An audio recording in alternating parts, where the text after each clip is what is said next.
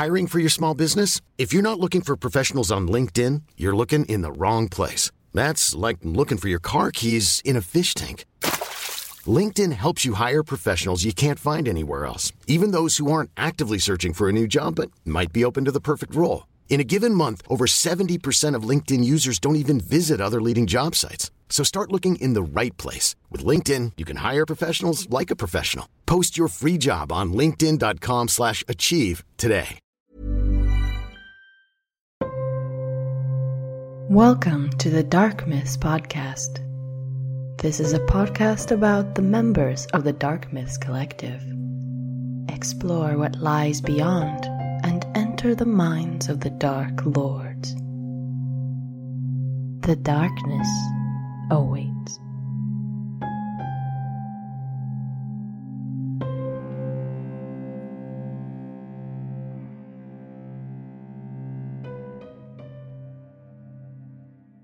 Greetings, ladies and gentlemen, listeners to the Dark Myths Podcast, and welcome to the episode 7 of our wonderful show. And this time with us is Clara Testoni from the Singing Bones Podcast. And as always, I'm your host, Kristaps Andrejsons. And say a warm welcome to, at least for now, the only lady of our Dark Myths Collective, Clara Testoni. Hi, Clara. Hi. Hey. Yeah, I am the only lady, aren't I? Well, you're the only host so far. Yeah. It was a lovely surprise when I was invited to join Dark Myths. It was a very lovely surprise, and it's nice. I enjoy so many of the podcasts. It's really great. Yeah. Great. It's nice to have you. So also I have to mention that finally, for the first time ever, there are no North Americans on this show. Yeah. Yes, we have gotten rid of the American people. Tell us about yourself. Yeah, I'm from Sydney. Where were you born? What's up with you? I'm from Sydney. I live in Perth now, which is on the other side of Australia. And I've been living here for a couple of years now. And I'm a writer and a performer, and I perform as an actor and as a puppeteer as well. I do puppetry, mostly shadow puppetry. And but I've always been obsessed with fairy tales, and it's always been part of my performance and my writing to tell stories and to do shadow puppetry about folk tales and myth. And so I got obsessed with podcasts, and it was something that I really wanted to do. I could see there was a lot of mythology podcasts out there, and I love mythology, but I was really missing some of the more literary fairy tale stuff. Yeah. What's about your name? I mean, how did you come to the Singing Bones? Singing Bones is a Grimm Brothers tale. Well, it's actually The Singing Bone.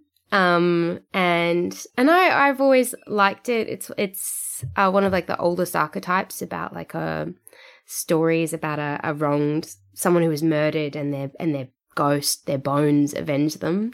And I think it was also nice because like fairy tales are the bones of stories. They're the very stripped back base of all storytelling. And so for me, it was this nice mixture of the gothic and the magic, something that was fairy tale like, but not too girly because I'm not into the princess stuff.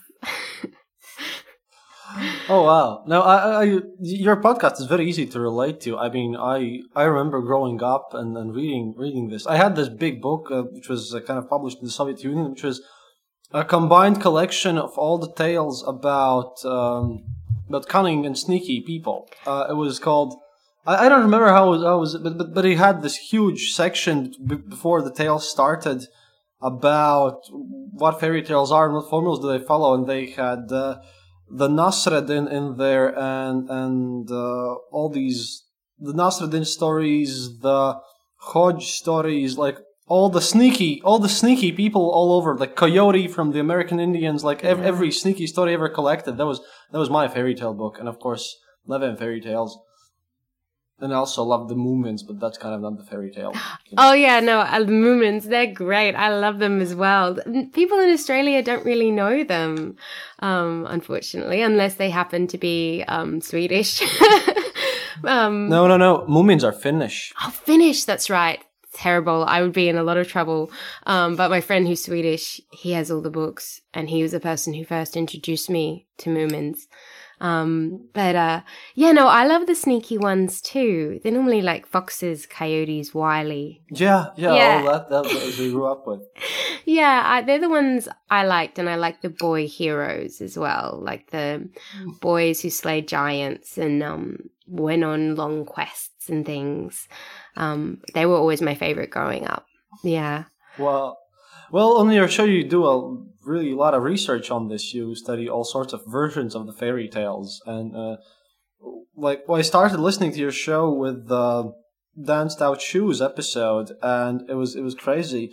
And I didn't even know so many variations of the same fairy tale essentially existed. And you do a great deal of research there, and it was amazing. So how do you find all these different variations of the same fairy tale? Well, sort of same, but similar structure and all that. Yeah, well, actually, I feel so limited, actually. Like, after that episode, I had, like, one of my listeners who's Hungarian gave me some amazing Hungarian versions that I just hadn't read because they haven't been translated into English or into a language I can read. So there's so many more. I feel like whenever I do that, I'm just brushing the surface. But yeah, I read a lot. I tend to do, I set out and I plan all the episodes I'm going to do, and I do them in lots of 7. And I do a rough plan of which ones I know well, and I go, okay, I don't have enough here. I don't know enough about this tale. And then I research in depth. And I mean, the internet is a wonderful place now, and I have friends all over the world now who, when there's a tale that I want to read and it's in a language I can't speak, I have friends who will read it for me and sometimes give me the dot points. So even if I can't enjoy the tale fully, I can maybe talk about its existence. Yeah. Another question specifically for you. What do you think of the Disney adaptations and movies about the fairy tales? Because I'm one of the very few people who hated the Frozen movie. Oh no, I hate Frozen too. I've read the original Hans Christian Andersen fairy tale. The Ice Queen is evil! Come on, you people! Yeah, and for me, like, it's also like, I think Hans Christian Andersen was ripping off that Russian story of the Snow Maiden as well, you know? Like, it gets transformed each time. Yeah, in Latvian version, by the way, that fairy tale is about a guy who travels over to Scandinavia to look for the Northern Maiden, but she kind of turns out to be evil. And the Disney just took my childhood and kind of ripped it apart, essentially. Yeah, I'm not a fan of Frozen. It's not my favorite. Or Barbie movies. Sorry, what is that? Barbie movie. Or the Barbie movie. Movies. No, yeah, can't deal with them. I love things like Guillermo del Toro. You know, his sense of what magic and fairy tale is are great. And he's my favorite kind of movie director as well. Except I like kind of the horror movie parts of it. El Orfanato, which he has produced, is one of my favorite movies of all time. Yeah. But yeah, we're coming from the same page, I see. Yeah, I mean, I think some early Disney was really groundbreaking. You know, and things like some of the 1950s ones and 30s, they were really interesting because they were such amazing animations. And it's also great that so many people know fairy tales through Disney. But they take the Europeanness out and make them American a lot of the time. And American morality is just so different, and sometimes it just really irks me. Oh yeah, I know what you're. I know where you're coming from the different angle. Like I'm a video game geek as well, and I played the recent Fallout 4, and I'm doing the choices which would be kind of moral in Latvia, and but the game is made for Americans. So like, if my NPC computer character party members are like complaining about what am I doing, and I'm like, what's up, you guys? It's what? Yeah. Oh, we can finally an episode where we can discuss Americans. Yeah, I mean. Anyways, like there's everyone some beautiful in Dark Myth. American folk tales too. I try and incorporate I try and incorporate Americans sometimes, and there's a lot to be said for American optimism. But yeah, but I do love the darkness in folk tales, and I think that is something European. Depending where you are in Europe as well. Like the French ones aren't as dark as the Hungarian. Oh yeah, the darkest ones that I've seen actually come from Brittany, the small like peninsula end of France, because I remember reading this book, Breton Folk Tales, and that was creepy, like the ones where people used skulls for masks to go to a party or something. That was one of the creepiest stuff out there, as far as I know. Yeah. Yeah, Latvian folktales are mostly about farmers tricking German nobility, because, we kind of got that on our heads. Yeah, I love the history behind that stuff, though, like where you can see how culture evolved and things. And I think maybe as an Australian, who, grew up with a European father and grows up around, like unless you're Indigenous in Australia, you're an immigrant. And so there's it's a real kind of like search for culture, I think, here, often trying to find those links because we don't live with them. Oh, great. Where's your father from, if I may ask? He's Italian. So he's from Venezia in Italy. Yeah. Great. I must kind of grab Danielle Di Bolelli and have you both on the show then. I don't know. I don't know. There's kind of there's also, you'll be surprised. I searched up and there's also a Latvian connection to Australia because turns out the prototype person for Crocodile Dundee was a Latvian. Oh really? Yeah. Yeah, a Latvian guy who lived in the cave somewhere in your outback. Yeah, somewhere there. It was crazy. But yeah, talking about stuff, what I try to collect is, do you have any interesting stories from your life? I mean, you're a storyteller, you do a podcast, so entertain us. We have a lot of weird things, like the Bo Capri from the Mythology podcast managed to find a pirate lady with one eye who sang to him and managed to get to him a free vacation in France. So all the weirdest stuff has happened. What's the weirdest thing that has happened to you? What's the weirdest thing that has happened to me? Oh gosh, that's a hard one. My father, he owned a historical property in Sydney, out of Sydney, so one of the oldest like farmsteads in Australia, and he used to run ghost tours there.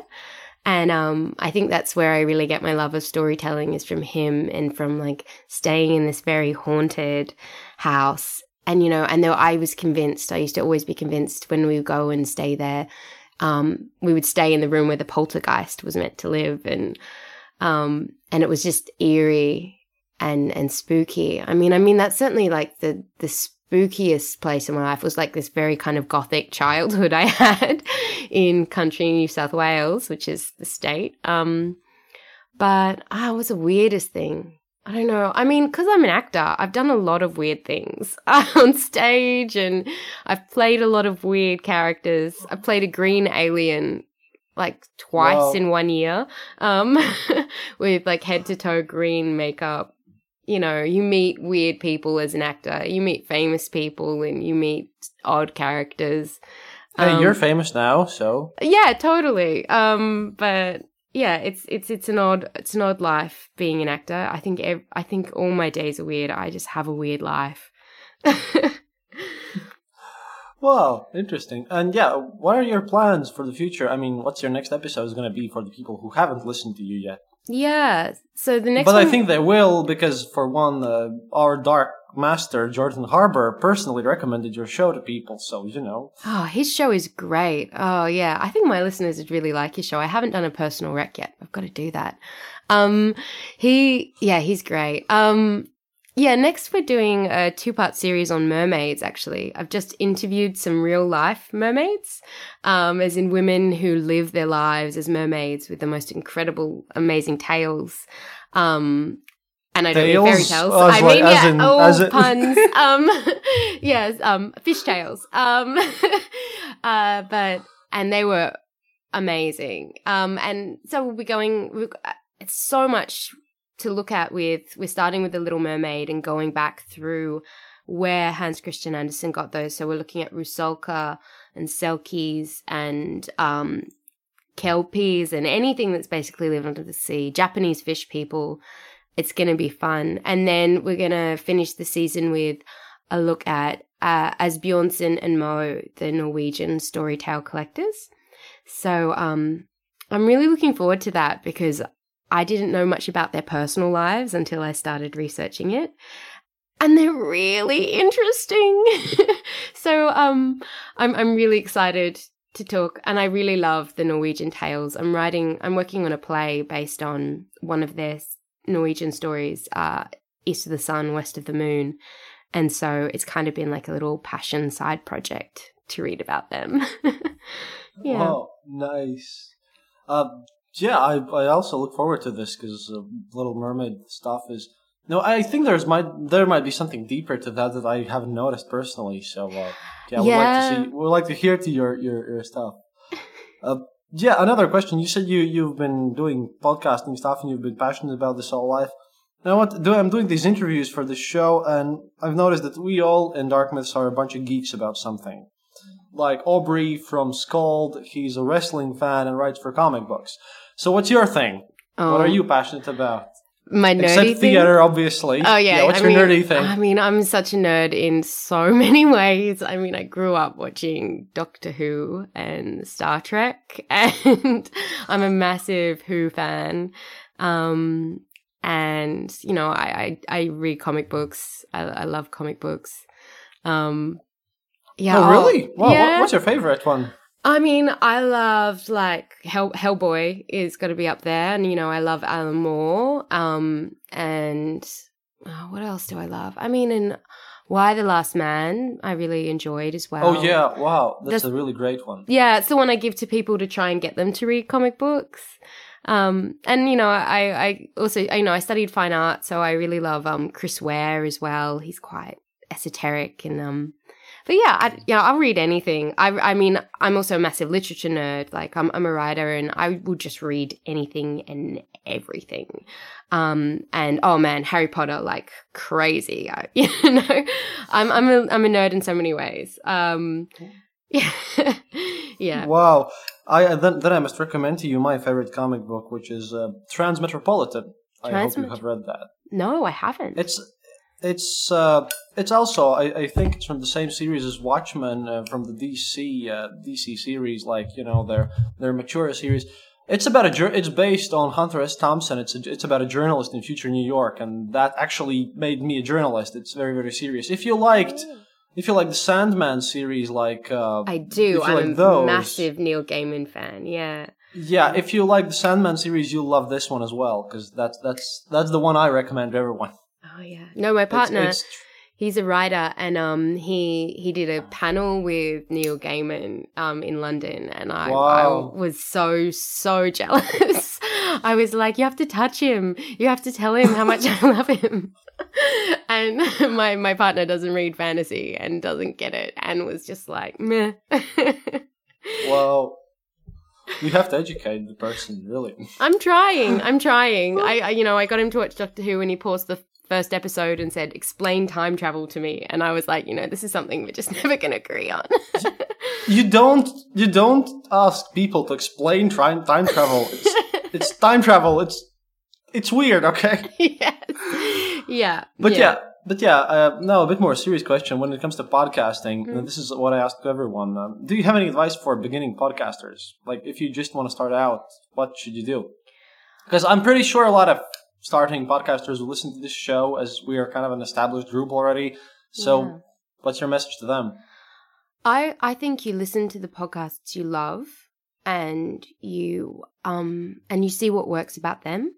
And if you're going to make a podcast similar to theirs, it's a good model to start with. So, you know, some people love podcasts where there's it's just two people talking conversationally, and it's really relaxed, like what we're doing. And some people like something that's really structured and scripted. And some people like lots of sound, and some people like something clean. But I think that the thing is, the story you want to tell, or the stories you want to tell, will probably be like the stories you like to listen to. So it's best to look at the ones that you love and steal from them. Yeah, I guess that's what you all do. But yeah, it's kind of interesting because I read about that you in Australia have quite a different situation than here in Latvia or in the United States. Because over here in Latvia, well, I'm the only Latvian podcaster ever out there. No way. And podcasts, yeah, seriously. And their podcasts are just slowly, they're just entering there. In the United States, it's kind of a niche market. But as far as I've heard, you in Australia have had a huge history of talk radio. So that's why podcasts are really, really big there. Yeah, we do have a huge history of talk radio. And we also don't have a lot of public radio. So, as in, not compared to, say, England or America. We've got the ABC, the Australian Broadcasting. But I think Australians really love podcasts because we love storytelling. And because we've got so much commercial radio, we don't have a lot of great journalism out there to listen to. So we seek it out independently, you know. If you're interested in a really great Australian podcast, I would really recommend Bowraville, which is like the Australian Serial. It's only 5 episodes, but it's amazing. If there's one Australian podcast I can really recommend, besides my own, obviously. Well, your podcast is just great, and we will recommend it to everyone. But yeah. Oh yeah, another question: how far do you live from Adelaide? Because I know you can get Latvian beer there, and I would like to recommend that to you. Well, I guess I live closer to Adelaide than I do to Sydney, which is my hometown. But Perth, where I live, is the most isolated capital city on the planet. So it's because it's the state capital, but it is in the middle of nowhere. Like Western Australia is almost half of Australia, the state I live in, and there's a lot of desert between me and Adelaide, and Wow. a lot of mice. Oh yeah, right. You live in Australia, where everything and everyone is trying to kill you actively. Yeah, but How do you deal with spiders? Come on, everything on the internet of Australia is about spiders. spiders and snakes and sharks. Yeah, you get really immune to it, and you kind of make fun of people when they get frightened by them. But then I used to be really, really relaxed about all that stuff. And, you make fun of your friends from overseas when they get nervous about spiders. Then I got bit by a spider, and I got less cavalier after that, because my whole ear like swelled up and got really disgusting. Yeah. Wow. Well, I live 20 kilometers from the Russian border in the middle of nowhere as well. When I go to take my trash, there are raccoons and foxes digging through it. So, I know how it's like to live in a place that's in the middle of nowhere, except I'm not in Australia. I'm in mainland Europe. Which is crazy. Yeah, and like the city's really vibrant. It's just that as soon as you go beyond the city, it's really quite quiet. And there's certainly not another big city anywhere near Perth. It's quite an unusual city. Yeah. Nice. By the way, now let's get into the nitty-gritty stuff. What's the worst review that you have gotten on iTunes or anywhere else? Be honest here. Yeah, You what's must the have worst said one? some terrible. I get a lot of people who hate the music that I use. Who hate Well, the it's music. lovely. Yeah, well, and it's just like a thing. I think you're into it or you're not. And I had some people who said they couldn't understand it. I'm like, no stars. I mean, couldn't your understand it. podcast is about fairy tales. If I would put music in the Eastern Border, that would be terrible, because I don't know, what should I put in there? Soviet Army March or something? But it's about fairy tales. You should have music in there, I think. It's great. Yeah, but I also think it comes down to taste. And but yeah, no, I think that's it. I think when I get people who sometimes don't like some of the feminist or like pro-female opinions I have about fairy tales sometimes. About I mentioned feminism a little bit in Little Red Riding Hood, and I got some angry things from that. But I think that's just being a woman on the internet, really. I think I could have been saying anything or talking about any topic, really. How hard is it, actually? Because I don't know. Well, I'm Eastern European, so I often get this idea that some Westerners like to treat me as a subhuman myself, so I can kind of relate to this. But I don't know, how hard is it to be a woman on the internet? Yeah, I mean, I haven't found it particularly hard. You know, I did notice a few more trolls and things after the Little Red Riding Hood episode where I talked about how, like, violence against women is not okay, which I think is pretty bland, safe statement. But I just ignore it, and it's not particularly troublesome for me. I think for some people and some of my friends who are journalists, they find it harder. But yeah, it doesn't bother me. I think it's just, you know, people always want women to be silent, and there's nothing more vocal you can be doing than using your voice to literally tell a story. Like, you know, I mean, even like This American Life, they say that they get complaints all the time about the women's voices, that they're too screechy or they're too crackly. And like, you know, Ira Glass with his very distinct, unusual voice never gets complaints. Or very rarely. Yeah. For me, it kind of seems weird because we are used to strong Soviet women here in Eastern Border. Yeah. But yeah. Yeah, fair enough. Yeah, absolutely. Yeah, you understand it there in the East, in Eastern Europe. You've got strong women. Well, they kind of had to, because that's one of the greatest things about the Soviet Union, actually, because we had total and absolute equality there. Most women actually didn't like the amount of equality that we got, because it was weird. But yeah, talking about all everything and all this stuff. Do you have a message maybe for Dark Myths that you want to tell? I asked this question to everyone, and I asked no one to spoil what they're gonna say. So, do you have a message to the group? Everyone's gonna listen to this show because, you know, at least I know that all the listeners is gonna, all of our podcasters is gonna listen to this because they'll be anxious about the message. So, a message. What do you want to tell to the group? An advice. Advice. You can just call us all patriarchal, evil, oppressive guys or something if you want to. Yeah. No, I'd say always break your eggshells up after you crack eggs, because that's how witches end up getting into this world, and it's an important thing to do. I think that's my advice for everyone. Smash your eggshells up. You don't want the witches. But this is I suppose it's kind of true, especially if you listen to your first shows. If you make your shows and then you move on and then you listen to your first few shows and then you just want to kill yourself. Oh, yeah, totally. Totally. Yeah. It takes a while. Yeah. It is kind of terrible. Yeah. But talking about your acting, how did you get into that? Because my dad, he played in the Latvian National Opera Orchestra for 20 years, and he also worked in theater for a while, in their orchestra. So I grew up running around theaters a lot. So I know the background of how you guys work. I've been blessed with this. So that's a dirty business for those who don't know. Yes, it is. In the Soviet theater or here in Latvia, there was a case where like an actor is supposed to come on for a scene, and this was kind of a small role. He was a butler in a play, so he has to come up and just serve the meals to the main actors, sort of. But that was his birthday, and he got insanely drunk, so they had to literally wake him up 3 minutes before he had to go up to the scene.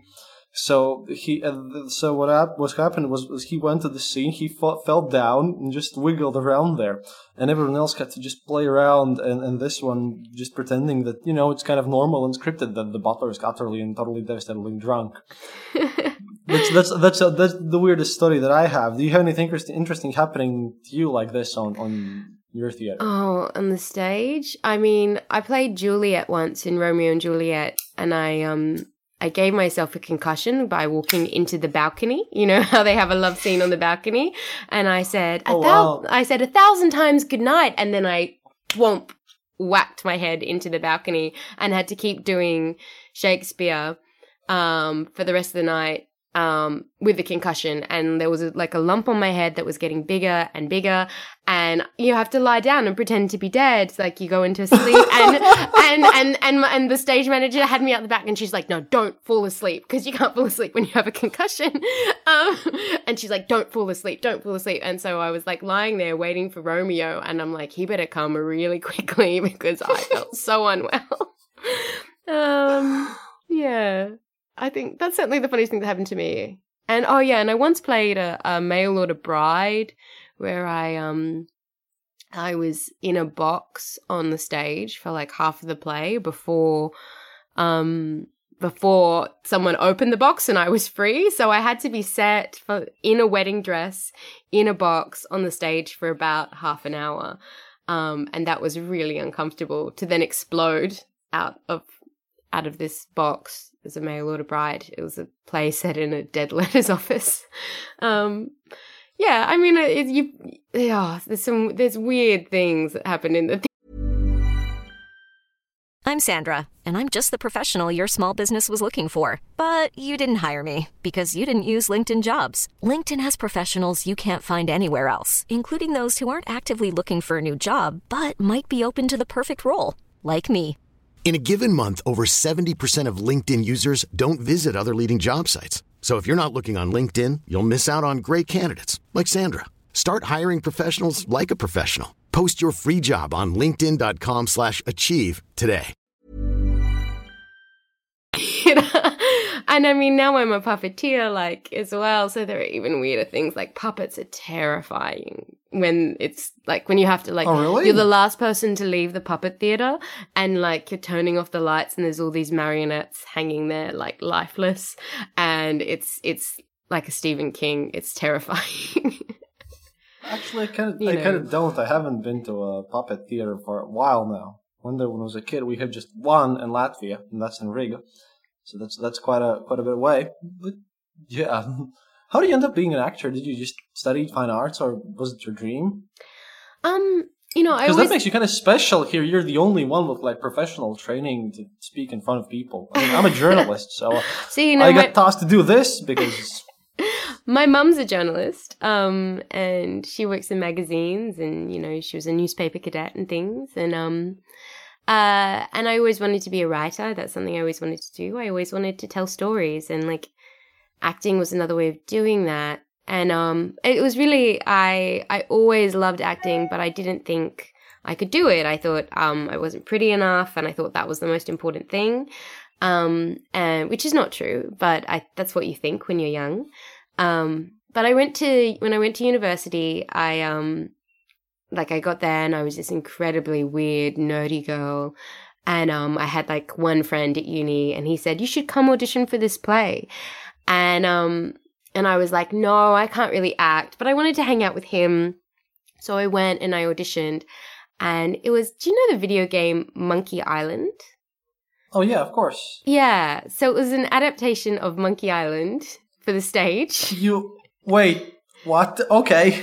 And Carry on. This is fun. And so I auditioned, and I got in, and I was playing Elaine Marley from the video game. I don't know.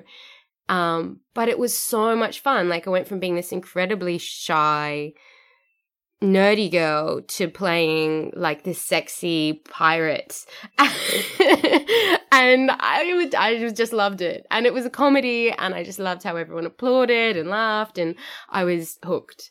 From then on, I was hooked, and I loved just becoming someone I wasn't, this, especially playing a sexy pirate. I mean, there's nothing better, and nothing more freeing and different from who I am. So yeah, and I oh, come on. Well, it's not who I am in my everyday.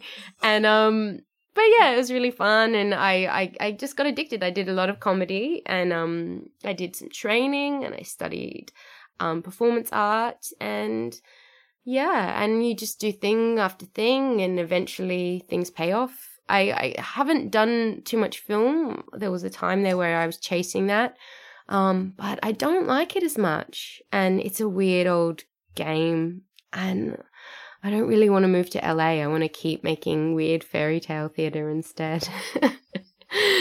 Nice. Yeah. By the way, for you as as a mainly English speaking person, and for me, I'm a Latvian. And what's the most different thing between Australia and the United States then? Because it's kind of cultural interesting for me at least.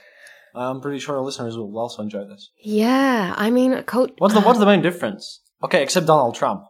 Donald Trump. Tipping, that I don't understand tipping. When I was in America last year, and I'm just like, just pay everyone a minimum wage. Just do that, America. Just help each other out. I think, Australians, they don't like to talk themselves up. I find it I kind of love it. There's something I love about and I've had a lot of American boyfriends. I say a lot. I've had a few American boyfriends. And there's something about the kind of cliche of the loud, brash, arrogant American that I find very entertaining and sometimes alluring, because Australians just don't do that. We barely open our mouths to speak, and we don't like to talk too much about ourselves, and we don't like to sell ourselves too much. And then, you go to America and not everyone, that's such a generalization, but I find culturally people smile and they're so upbeat, and have a nice day is the most American thing to me. In Australia, it's how's you going? It's just a different culture. We're kind of similar in this way. Latvian response to how's it going would be a stern look and an answer called possibly dark. Yeah. Australia, it's like, how's it going? And you say, all right, mate. And that's like the standard way you begin any sentence. Oh, wow. Yeah, and then bit more about dark myths. If you had to recommend a dark myths podcast, which is not yours or mine, which would that be? I love the Mythology podcast, obviously. It was one of the few I had listened to a lot before I joined. And, I really love History on Fire. That's always fun. And Jordan's is always beautiful. And I just love the places it goes, and Ladies and gentlemen, listen to Dark Myths. We go places. Yeah, but I don't know. I try and listen to I'm trying to make my way through listening to them all. I haven't quite got there yet because I get addicted to one and I want to just stay and, I binge them like a TV show. Yeah, I did the same with a bunch of them before I joined myself, and it was a bit scary. Well, now it's kind of easier for people to listen to podcasts, I suppose, as everyone is playing Pokemon Go, me included. That means people have time to walk around, actually listen to stuff. Yeah. I love it when I'm going to the theater in the morning. It's so nice, and we get to the theater and we have a joke because actors all listen to podcasts. We have a joke where every sentence will start in the theater with, I was listening to this podcast the other day. And then we often find that we've all listened to the same podcast. So they start telling that story and we're like, no, we heard this one too. Don't tell us. Or yeah. And we'll start to discuss it and things. It's, people in the theater in Australia, they're all very, storytelling driven, and so they listen to a lot of podcasts, and we're always swapping recommendations and sharing storytelling. It's a real cultural thing. I just came off a development where I worked on 6 new plays, and we're just reading new playwrights' work, and each playwright came in and was like, oh, sorry, I was a bit late because I was listening to, and it was like every playwright was listening to podcasts before they got to the room. Yeah.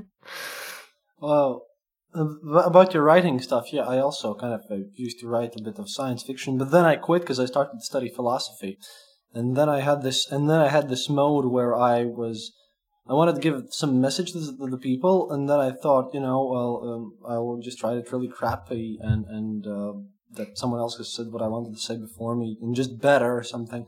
So that's why I'm just more or less into journalism, because I can write kind of new stuff. And how do you get your writing spirits up when you make your stuff and your writing? Yeah. How do you not get lost about all the thoughts that you could write possibly and the doubts if someone else has done it better than you? Because I deal it by just doing journalism. So what's your case? Yeah, I mean, I wish I could do. I love good journalism, and I just don't think I have the balls. I'm not very, I never want to know the answers. You know what I mean? I'm like, no, I want someone else to do that for me. Journalism is really depressing, though. I have to say. It is. I get it. You know, my mum's a journalist. I see it, but I admire that stick-to-itiveness, the drive. And because I write fiction and I write theater, I just make shit up. Oh, pardon me, I don't know if I should swear. Oh no, you can. This one's going to be marked as explicit since the episode once. People. Oh, good. People just couldn't give a shit, really. So there you go. Yeah, but when I'm feeling bad about my writing, I normally try and take a break and take a break from it, and if I can, remind myself why I write in the first place, which can be really hard. Sometimes I can't do that, but remind myself why I love stories. And I think sometimes the best thing you can do is show your writing to a friend, and even if they don't like it, I guarantee you they will like something about it, and I guarantee you they won't tell you to give up. I think that's the thing. And, and sometimes it's nice to be that friend for other people as well. And yeah, no one will, it's very rare that someone will say, you should just give up on this project. And even if they do say that, they're normally going to say, you should give up on this project because I know you can write better. And I think this project is the thing holding you back, not your writing. I think that's the other thing. Sometimes you have to let something go where you get an idea of like, I want to write this and in this way, and sometimes that doesn't work. You have to write the story of a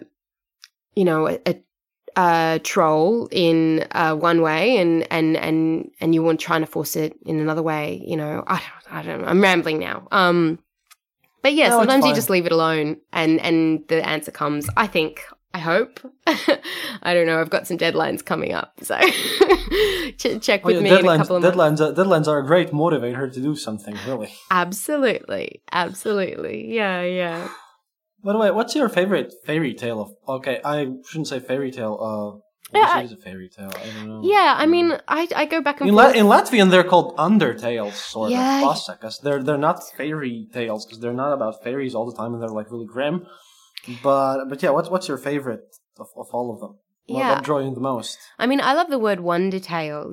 I think that's a really good term for it. And yeah, undertale's great. I mean, fairy tales is really just a French term. It comes from the fact that the French had so many fairies in their tales, particularly in like the Perrault ones. My favorite is a Russian one called The Gingerbread Prince. Yes. Do you know this one? Actually, no, I don't. I think I don't. I don't know. I don't know that much of Russian wonder tales, so to speak. Yeah. So yeah, feel free. And to I'm tell not me sure where in Russia it comes from. I've been trying to find out actually. Sorry. So, and that's not very helpful because obviously saying something is Russian, that's very big. Russia's very big. But it's a story about a prince who falls in love with a princess or a queen who is sworn never to love, and she will never fall in love, and she says no to everyone. And because he has his heart broken, he goes to a witch, and the witch helps him out by creating a perfect man out of gingerbread. She kneads and mixes a big giant golem essentially out of gingerbread, and when she puts him in the oven, he comes out and he's a handsome, perfect prince, and he does all the right things and says all the right things and looks perfect, except he has an almond where his heart should be. And the princess who spurned our hero can't help but fall in love with the gingerbread prince because he's so perfect. And so she falls in love for the first time and marries him. And as they're leaving the church, it starts to rain, and the gingerbread prince dissolves and nothing is left but his heart because he's not real. And she feels the heartbreak that she's inflicted on every other man before her. It's not very politically correct, but I think I just love the image of a man made out of gingerbread. You know, and the idea that, like, there is no such thing as a perfect man or a perfect person. You know, looking at the traditional Russian culture and how it is formed, I can understand kind of the darker undertones of this message and everything. Because, you know, traditional Russian culture is, let's just say, not very friendly to women. No. Honestly. No, yeah. I mean, it's interesting, like when I read the Slavic tales and things, it's I love them because they're so dark, but they're so cruel sometimes.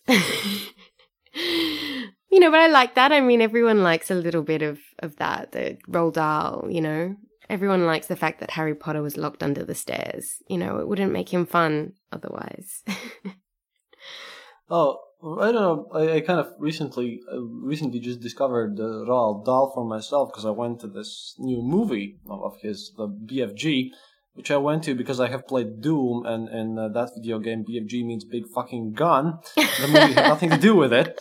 But I had read only the Witches story before, but yeah, if you think about it, Roald Dahl is kind of the epitome of everything because I liked his non-fairy tale stories like the one about the betting your fingers and all that stuff. He's really interesting Oh, writer yeah. in that aspect. He writes one of the weirdest, creepiest fairy tales I know, actually. Yeah, I love his. They are like they're fairy tales for adults, and they're modern. Like Royal Honey, where the man feeds his daughter royal honey and slowly turns her into a queen bee. You know, or like Switch. They're amazing. Yeah, I loved all of them quite a lot. They influenced me. And the kids' books growing up, Matilda was one of my favorite books growing up. But they're really dark, and he was a really dark man.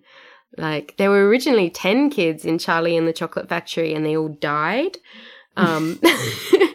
And he gave it to like his nephew to read, and his nephew started crying around kid 4 dying, and he went, maybe I should change that. Okay, and now another special question, because I did some research while preparing for this interview. You're an Australian. Can you please explain the concept of the dreaming for non-Australian people? Yeah, the dreaming is a collective term that we use for that describes the Indigenous storytelling background. So there's hundreds, thousands of Indigenous nations in Australia, and Indigenous language groups, but they all have, most of them have a dreaming, which is their mythology about what came before. And some of them have things that connect across the country, across time and space, but and some of them are quite different. There are some universal themes, like a lot of them have a rainbow serpent that created the waterways and the mountains. And the Noongar people of Perth, they have a rainbow serpent that created the Swan River, which is near where I live. And in their storytelling, in their dreaming, the rainbow serpent still lives under that river, like sleeping, kind of like a sleeping giant, you know. And they also have some nations of stories of certain birds and how they came to be, you know, creation stories, how the magpie became black and white, or how the kangaroo got its pouch, and stories like that. Yeah. That's the mythical way of thinking, you know. I'm a philosophy master myself. I studied that one, and all these fairy tales kind of represent this old way, the really ancient way of the mythological thinking that we had. I think that, you know, all these creation stories and everything, they're kind of ways of explaining the world that you don't know about. For example, and it also involves weird things. For example, we in Latvia, Riga is our capital and one of our oldest cities, like our biggest city here.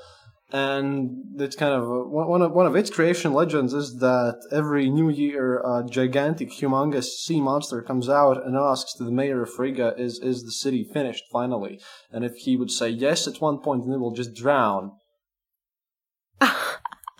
That's amazing. So yeah, we also have our water-based stuff. Yeah. I can see the similarities because Riga, and with the Baltic people, Riga is on the river Daugava, which is essentially Dvina, and Daugava is the waterway through which the Vikings got to Constantinople to become the Varangian Guard, and how the north-south travel was conducted. So, I guess rivers and all these natural things have a lot of importance, and also obviously a lot of stories about all these. I think that sleeping somewhere, something that shall return is a common element in many cultures. I think it's everywhere. Like King Arthur, and over here we also have our heroes like that, and makes sense. It's interesting because it happens all over the world from people that kind of haven't had connections before. It's somewhere there in our DNA, I think. Maybe. Yeah. I'm working to consult with some of the Noongar storytellers here in Perth to learn more about Noongar stories. Before, when I lived in Sydney, it's hard because Sydney destroyed so many of the cultural groups that lived in, because it was colonized so early and so long ago and so violently. So much of the Indigenous groups in Sydney, their history is destroyed or fragmented, or it's just hard to find an elder to talk to. And also some cultures, it's very protective. You're not meant to share your stories with outsiders. Or there'll be stories that I as a woman can't hear, or that a man wouldn't be able to hear, like their women's stories or men's stories. But the Noongar are really a very open, inclusive nation. And it's really interesting to learn new stories. Coming from one side of the country to the other, it is like being it is a completely different country for the first Australians. Yeah. Oh wow! Well, yeah, your country spans a whole continent. So. and truth to be told, I know very little about Australia except that everything there is trying to kill you. So yes, it's kind of weird. Yep. And we have rainbow money, and what? We have very colourful money. I think that freaks people out sometimes. It's very handy, though. You never accidentally use the wrong bill.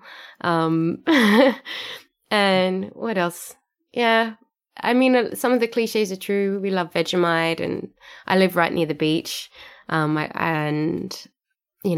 love being able to go to the beach in summertime, and it's really lovely. And but some cliches aren't true. I mean, it's just like with Americans, like we were saying, like there's a lot of people that are that kind of American that we were talking about before. And then there's some people like the Dark Myths Collective guys, you can't define a whole country by its cultural stereotype, but you might learn a few things about its culture. Yeah.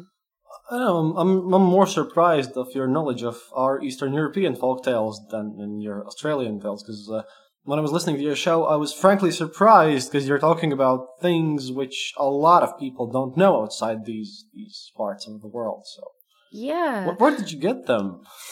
I mean, because it surprised me really. Oh well, I feel like I'm so behind. I feel like I'm a jack of all trades, master of none. There are some stories that I just really know well, and some I really just research a lot. So recently, I did one on Alibaba. And while I knew quite a bit about Alibaba and quite a bit about the Arabian Nights, it was harder. There were a lot of gaps in my knowledge. And, sometimes you talk to someone who's an expert. Sometimes I email people and I say, I have these questions about Norwegian folk tales, or I have these questions, or I can find a reference to this tale, but I can't find the story itself, or I can't find it in English. So, I have a friend, a lot of them are in Czech, and I can't read Czech, and I can't read German, and a lot of them are in German. And so I have friends who can read Czech and German, and they sometimes help me out. And it's not too hard to get someone to read a fairy tale. They're short. If you send it to them, I pay for an ebook, and then I send it to them, and then they normally give me some bullet Well, points if you're summary. talking about Czech, have you read all the Honza stories, like the archetypical Czech soldier Honza guy? Yes. I grew up with those. Those were kind of because I grew up in the Eastern Bloc. We had all these huge collections of fairy tales, including all the Czech ones and all of those. Because when I was a kid, I used to play Honza in my kind of school play too, and I had to read a lot of that. But he's the archetypical guy. What I would recommend to you, although it's not a fairy tale, but the greatest story of Eastern Europe, I think, comes from Czech Republic, and it's about the honest soldier Švejk, which is one of the greatest books of all time in my eyes. You know what? I was looking at that in a bookshop today, and I Really? didn't Wow. buy it, It's crazy. It's a political satire of the First World War, and it's amazing until the original author dies, because then another guy takes over. But right? yeah, you'd have a lot in common. You have a lot more in common with most of us Dark Myth guys than you might know, because you can ask Travis G. Dow, because he's fluent in Czech and he does the Bohemican podcast, and Daniele Bolelli is Italian. Yeah, I like. And I can yeah. help you, and I can help you out with any and all Russian, with all the Russian stories that you might want to have. Yeah, Yes. yeah. Well, one of my friends is Bosnian, and he speaks Russian as well, so he's been helping me too. Yeah, it's the handy thing about living in a very multicultural world in Australia is that all my friends are from all over the world. And it means that you always have someone who speaks a language. And I'm trying to expand more into the Japanese. I'm more familiar with the Japanese. I'm trying to learn more about the Chinese and Korean tales and how they relate to each other. I think that's going to be something I'm really going to try and focus on in my next block. Because it's a similar thing to how for me, it's easier to trace how the European ones relate to each other, because I know more about European history. But I'm interested in how. Let me guess, more war, then some bit more war. Yeah. And then this story's about war, and that story's about war. And I've been really finding it interesting working on the podcast and seeing I really see how the Napoleonic War ripped Europe apart early days. Like for me, it's become, I always knew it intellectually, but the research I've been doing into the Grimm brothers and Asbjørnsen and Moe, it's just like Napoleon has so much to answer for, Oh dear, it's Napoleon went over my country as well. We consider him a bit of a bastard here. I think everyone does. Maybe except the French. No, even the French, I think. But yeah, it's amazing. These scars are so deep in Europe, and I guess I'm just more familiar with them because I grew up with European culture, and but I'm really keen to learn more about how those similar scars and the similar way that tales travel in Asia, and eventually in Africa as well. I'd love to learn more about African tales. Yeah. But one step at a time. One step at a time. Excellent. I'll actually take a look, because in my own show I look at the Soviet Union and Eastern European history, as you know, and the Soviet Union was famous for actually blatantly ripping off popular children's books in America. We had the Soviet version of The Wizard of Oz. We had the Soviet version of Pinocchio. We had the Soviet version of everything. And there were a lot of specifically very Soviet fairy tales. Like you took a fairy tale and then it wasn't Soviet enough and you kind of redid in the Soviet fashion, except they're all in Russian. So I've watched some of the animations. I really love the Russian. Oh, wow, you watched it? Yeah. Really? Have you seen The Hedgehog in the Fog? Which one? Hedgehog in the Fog. No, I haven't seen that one. No. It's really trippy and creepy because it was made in Latvia, and it's one of those very weird ones. It's kind of a children's animation, but it's all in the fog, and it's really, really scary. And also, Winnie the Pooh is much better in the Russian version than it's in the American one. I'm sorry, Americans, because this little brown thing is just great. Yeah, but I've watched quite a few Russian, Eastern European fairy tale adaptations. I tend to like them better, and I love when the Soviet messages come through. And also as a puppeteer, Eastern Europe is like the mecca for puppeteers. It's where really? Wow. Yeah, like the Russian puppetry festival Kulat is like the second, well, it's arguably the biggest festival in the world for puppetry.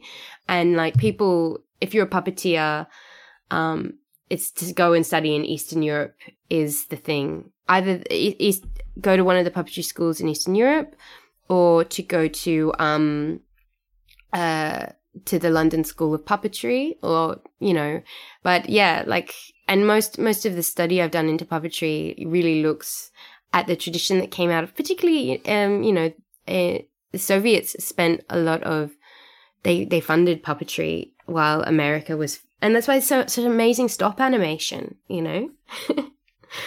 We have this film studio called Riya, which also made a lot of that stuff, because Latvia has deep connections with the Soviet movie and animation industry, because we really cooperated with Mosfilm. So yeah. I don't know. I really should have you on my show to talk about Soviet movies and all that Soviet theater and all that stuff. Yeah. Okay. I think it's about time we kind of wrap this up. So yeah, if you have any final words for our listeners, here you go. Do you have anything to say? No, we have been blathering for an hour already, and it's great. No, I just, as I end my show, I always wish people are happily ever after. Because happiness is mandatory. Absolutely. Thank you. Thank you, Clara. It was nice to have you here. And ladies and gentlemen, listen to the Singing Bones. And see you next time. Ever catch yourself eating the same flavorless dinner 3 days in a row? Dreaming of something better? Well, HelloFresh is your guilt-free dream come true, baby. It's me, Keke Palmer. Let's wake up those taste buds with hot, juicy pecan-crusted chicken or garlic butter shrimp scampi. Hello Fresh. Stop dreaming of all the delicious possibilities and dig in at HelloFresh.com. Let's get this dinner party started.